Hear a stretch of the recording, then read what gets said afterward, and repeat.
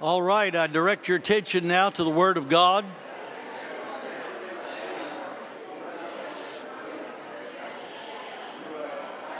We're in the book of Exodus.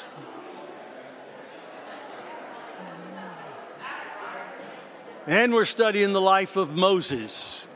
Exodus. Remain standing, if you would, for the reading of the Word. Exodus chapter 3, we'll read a couple of verses we've read before. Then we have a long narrative. And got a long way to go and a short time to get there, but let me tell you what will help. Pay attention so that I don't have to refer back to the text too much as I speak. Notice there's 3 signs. That's what the point of the passage is. It's about the signs that the Lord gives Moses. I'll just mention to you right away that if you read your scriptures, you think that there's a miracle worked every day in the Bible, but there's not. The miracles and the signs and the wonders that God gave his people followed around certain strategic events. It started with Moses and all the wonder working that Moses did. The Bible says that Moses worked many wonders, and he had all kinds of signs in dealing with God's people during the Exodus and the wilderness wandering, and then entering into the land of Canaan with Joshua. But there was an awful large gap when we don't find a whole lot of miracles being performed. But during the days of the ecstatic prophets, Elijah and Elisha, God began to work miracles again and verify his word to the people. And then there's a long drought again of actual miracles, and we don't see them again until Jesus Christ comes. And when Christ comes, he's a miracle worker and a wonder worker, and he works miracles according to the pattern laid down by Elijah and Elisha and by Moses. So that's the thrust of the message, is to show this seedbed, this inauguration of God working signs and wonders among his people for the purpose of validating the spoken word, which is mentioned in the text. And eventually with Moses we come to the written word. The signs and wonders verified the message that was spoken by Moses and Aaron, and eventually came to be inscripturated, written down. And so this is the beginning of that pattern. Before this time, we don't have a lot of written scripture. Moses put it all together in his day and gave us that which we know about the ancient antiquity of this earth and the faith and all the rest. So, hear now the word of the Lord in this story, this narrative.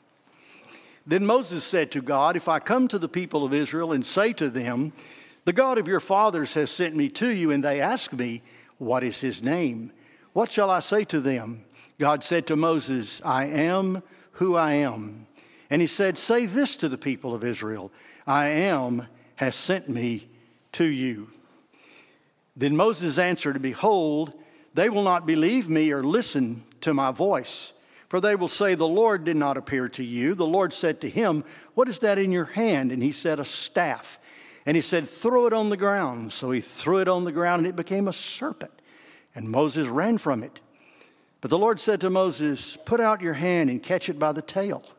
So he put out his hand and caught it, and it became a staff in his hand, that they may believe that the Lord, the God of their fathers, the God of Abraham, the God of Isaac, and the God of Jacob, has appeared to you." Again the Lord said to him, "Put your hand inside your cloak." And he put his hand inside his cloak. When he took it out, behold, his hand was leprous like snow. Then God said, "Put your hand back inside your cloak." So he put his hand back inside his cloak, and when he took it out, behold, it was restored like the rest of his flesh. "If they do not believe you," God said, "or listen to the first sign, they may believe the latter sign. If they will not believe even these 2 signs, or listen to your voice, you shall take some water from the Nile and pour it on the dry ground, and the water that you shall take from the Nile will become blood on the dry ground." But Moses said to the Lord, "O my Lord, I'm not eloquent, either in the past or since you have spoken to your servant, but I'm slow of speech and of tongue." Then the Lord said to him, "Who has made man's mouth? Who makes him mute or deaf or seeing or blind? Is it not I, the Lord? Now therefore go, and I will be with your mouth and teach you what you shall speak."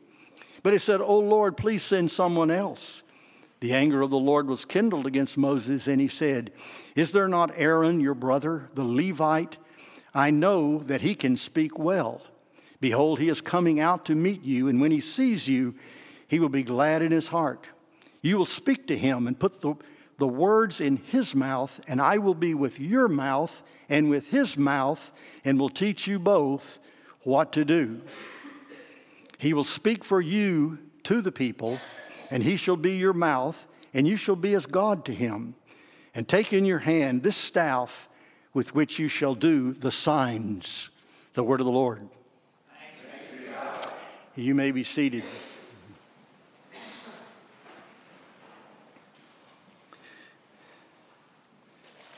Here's a little passage out of what is essentially, for all practical purposes, a eulogy of Moses as an addendum to the book of Deuteronomy, the very last passage in the book of Deuteronomy. Listen to what the writer there, probably Joshua, says. And there was not risen a prophet since in Israel like Moses, whom the Lord knew face to face. None like him for all the signs and the wonders that the Lord sent him to do in the land of Egypt, to Pharaoh and to all his servants and to all his land, and for all the mighty power and all the great deeds of terror that Moses did in the sight of Israel.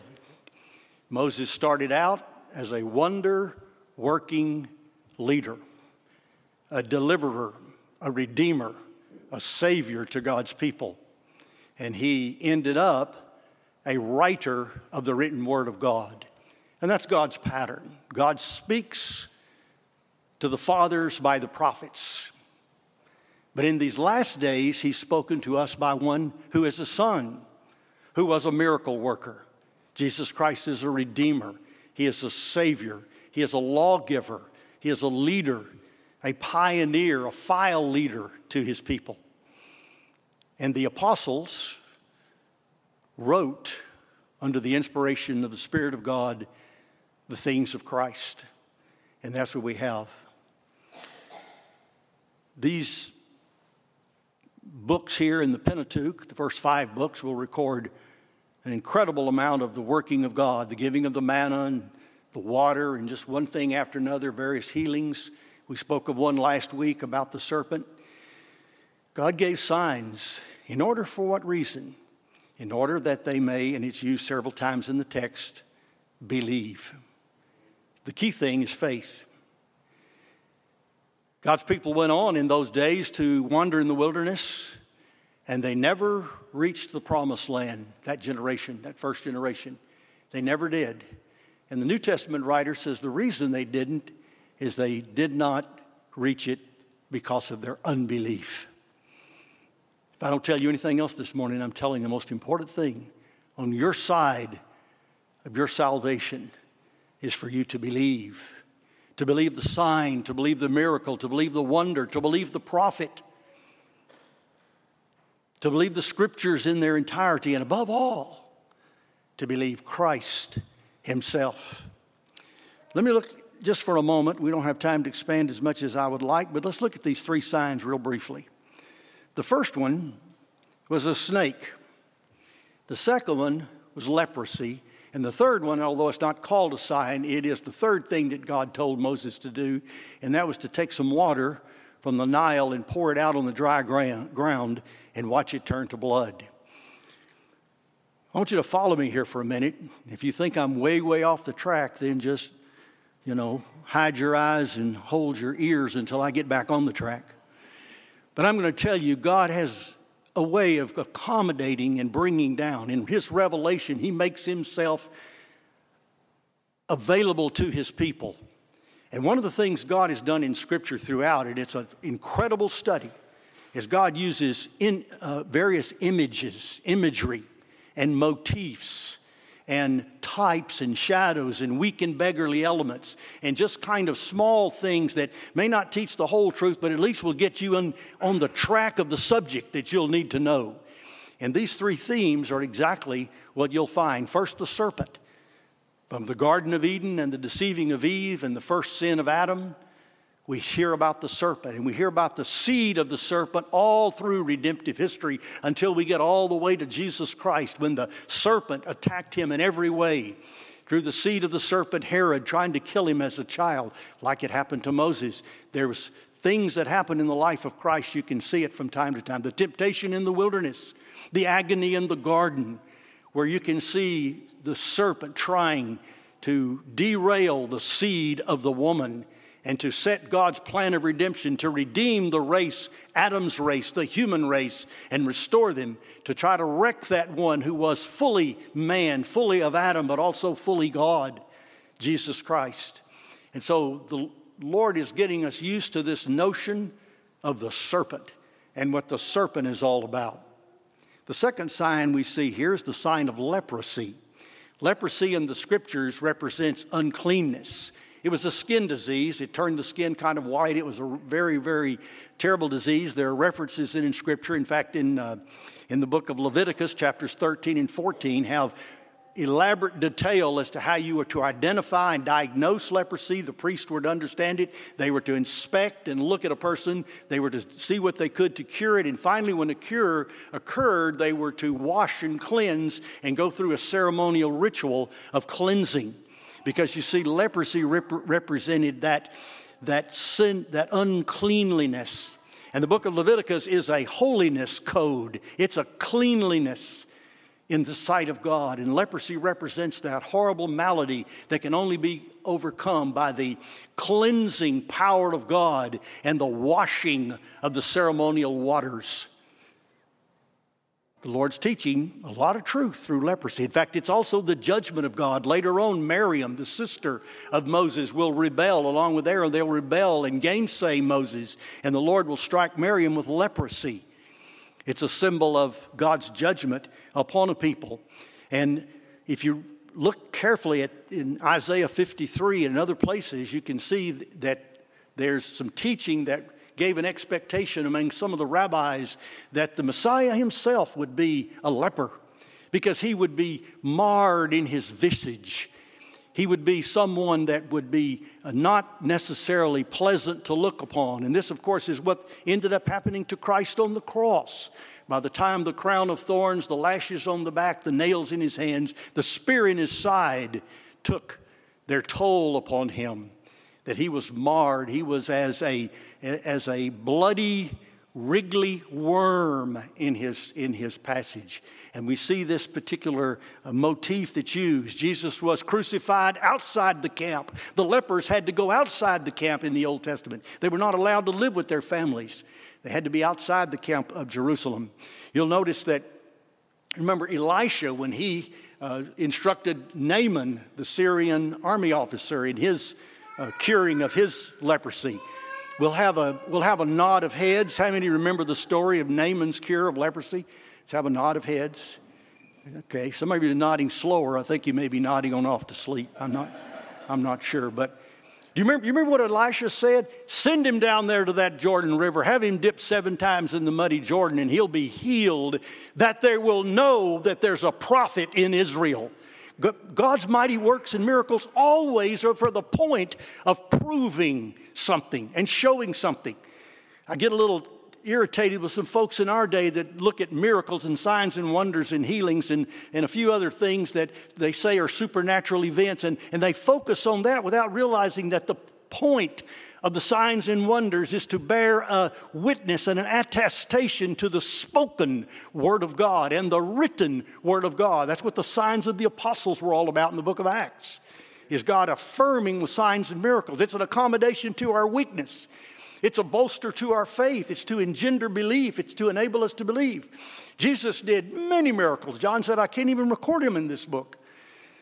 But these are written that you may believe, and that by believing you may have life through his name. Jesus healed lepers. Every miracle that Jesus performed had a significant teaching to it. He opened blind eyes and he said, I'm the light of the world. In each of his miracles, he taught a truth, and the truth of cleansing of the Samaritan lepers and the 2 lepers, the cleansing that the Lord had to show that he is the purgatory agent of salvation. He and he alone can cleanse our consciousness in order to serve the true and the living God. And we are vile and filthy and are outside the camp until we're drawn in by his grace and his mercy and his healing of our spiritual leprosy. Then finally, the blood. Said if they don't believe these signs, we'll just give you one more thing to do. Strange thing. Go to the Nile River, get some water, and pour it out on dry land. And that water will turn to blood. The shedding of blood. The torn flesh. Without the shedding of blood, there's no remission of sins.